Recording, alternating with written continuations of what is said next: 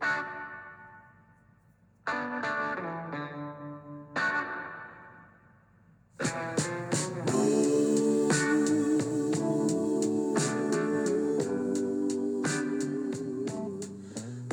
morning and welcome to the Marcus Today pre-market podcast. My name is Henry Jennings. It is Monday, the 24th of July. And as always, with all the information contained in this podcast, it is general advice only. So please do your own research. Contact your own financial advisor regarding any of the thoughts, ideas or insights in this podcast. All right, well, let's kick things off as always on a Monday morning with the scores on the doors.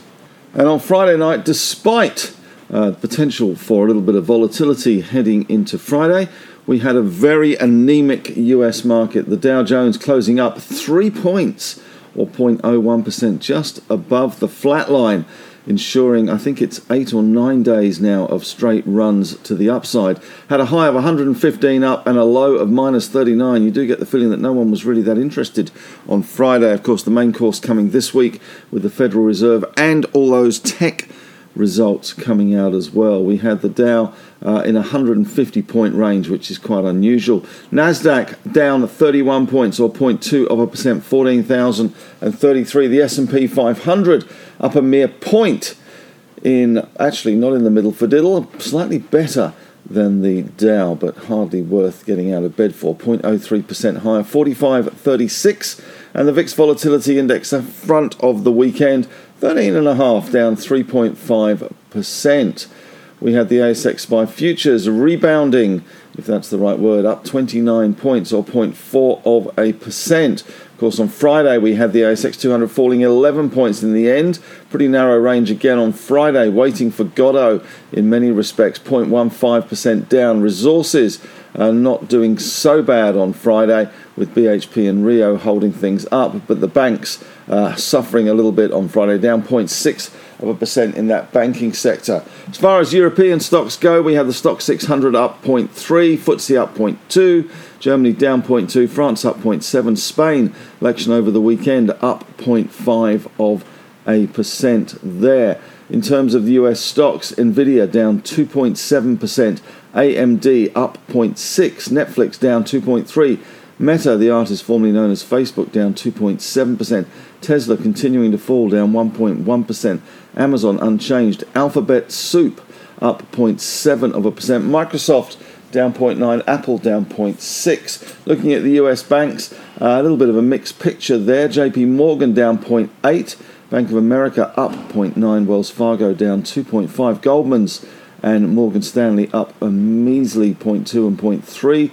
Citigroup down 0.8%, not very exciting. UBS used to be smart in Europe, up 0.5%, Barclays down 0.7%, and Deutsche up 0.8%. We did see American Express down 3.9% in the US trade on Friday, failed to meet quarterly revenue estimates, and Netflix continued to slip a little bit down as well, down 2.3%. For the week, the Dow was up 2.1%, the S&P 500 up 0.7%, and the NASDAQ down 0.6%. So we are seeing a slight broadening of the rally in the US, which is a good thing. We are seeing the NASDAQ starting to come under a little bit of pressure, and the S&P 500 and the Dow doing better. But of course, this week we have got some big number. We've also got CPI data coming out as well.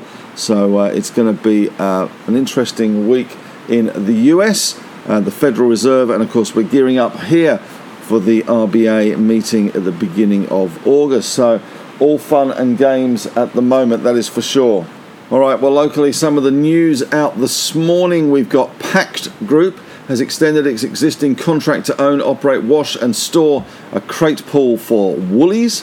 Insignia is set to divest IOOF. It's executed a share sale agreement with Australian Unity to sell its Friendly Society investment bond business through the divestment of IOOF, the Independent Order of Oddfellows. South32 has flagged a $1.3 billion impairment around the Taylor deposit in its FY23 results, reflecting delays from COVID. The company said copper equivalent production increased by 9% in the June quarter, And Rio Tinto and Giampaolo entered into a joint venture agreement. I'll get that pronunciation right by the end of the day, I'm sure. Under the terms of the agreement, Rio Tinto will acquire 50% equity stakes in Giampaolo's group, wholly owned Metalco business for $700 million US, subject to the usual closing adjustments. Metalco is a leading producer of high-quality recycled aluminium billet and slab products. And we also have some news out this morning from Fisher & Paykel. Their director, Donald O'Dwyer, is set to retire. Looking at other news this morning, MGX has completed its announced sale of Midwest assets to Phoenix Resources.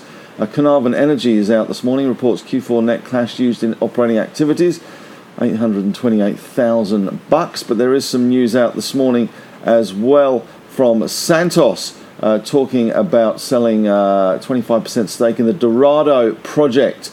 The Australian newspaper reports that the Kuwait Foreign Petroleum Exploration Company is believed to be a bidder, and notes the 25% stake would be expected to be valued around $500 million. IPL this morning, Incitec Pivot. Pupak Indonesia has been readying a bid, apparently, according to the Australian Financial Review, for Incitec Pivot's fertiliser business. So that is interesting. Mirvac working with Pacific Equity Partners on potential bid for Serenitas land lease community business. So a little bit happening this morning. Activists to urge Ardent Leisure to test sale interest and further shareholder returns. So a little bit of activism happening at Ardent Leisure at the moment. Of course, that is the operator of those Queensland theme parks. Volpara Health Tech has reconfirmed FY24 guidance of normalised EBITDA as well. ADT, Adriatic Metals, has reported Q2 net cash used in operating activities, around $4 million. It has cash and cash equivalents of $85.6 million.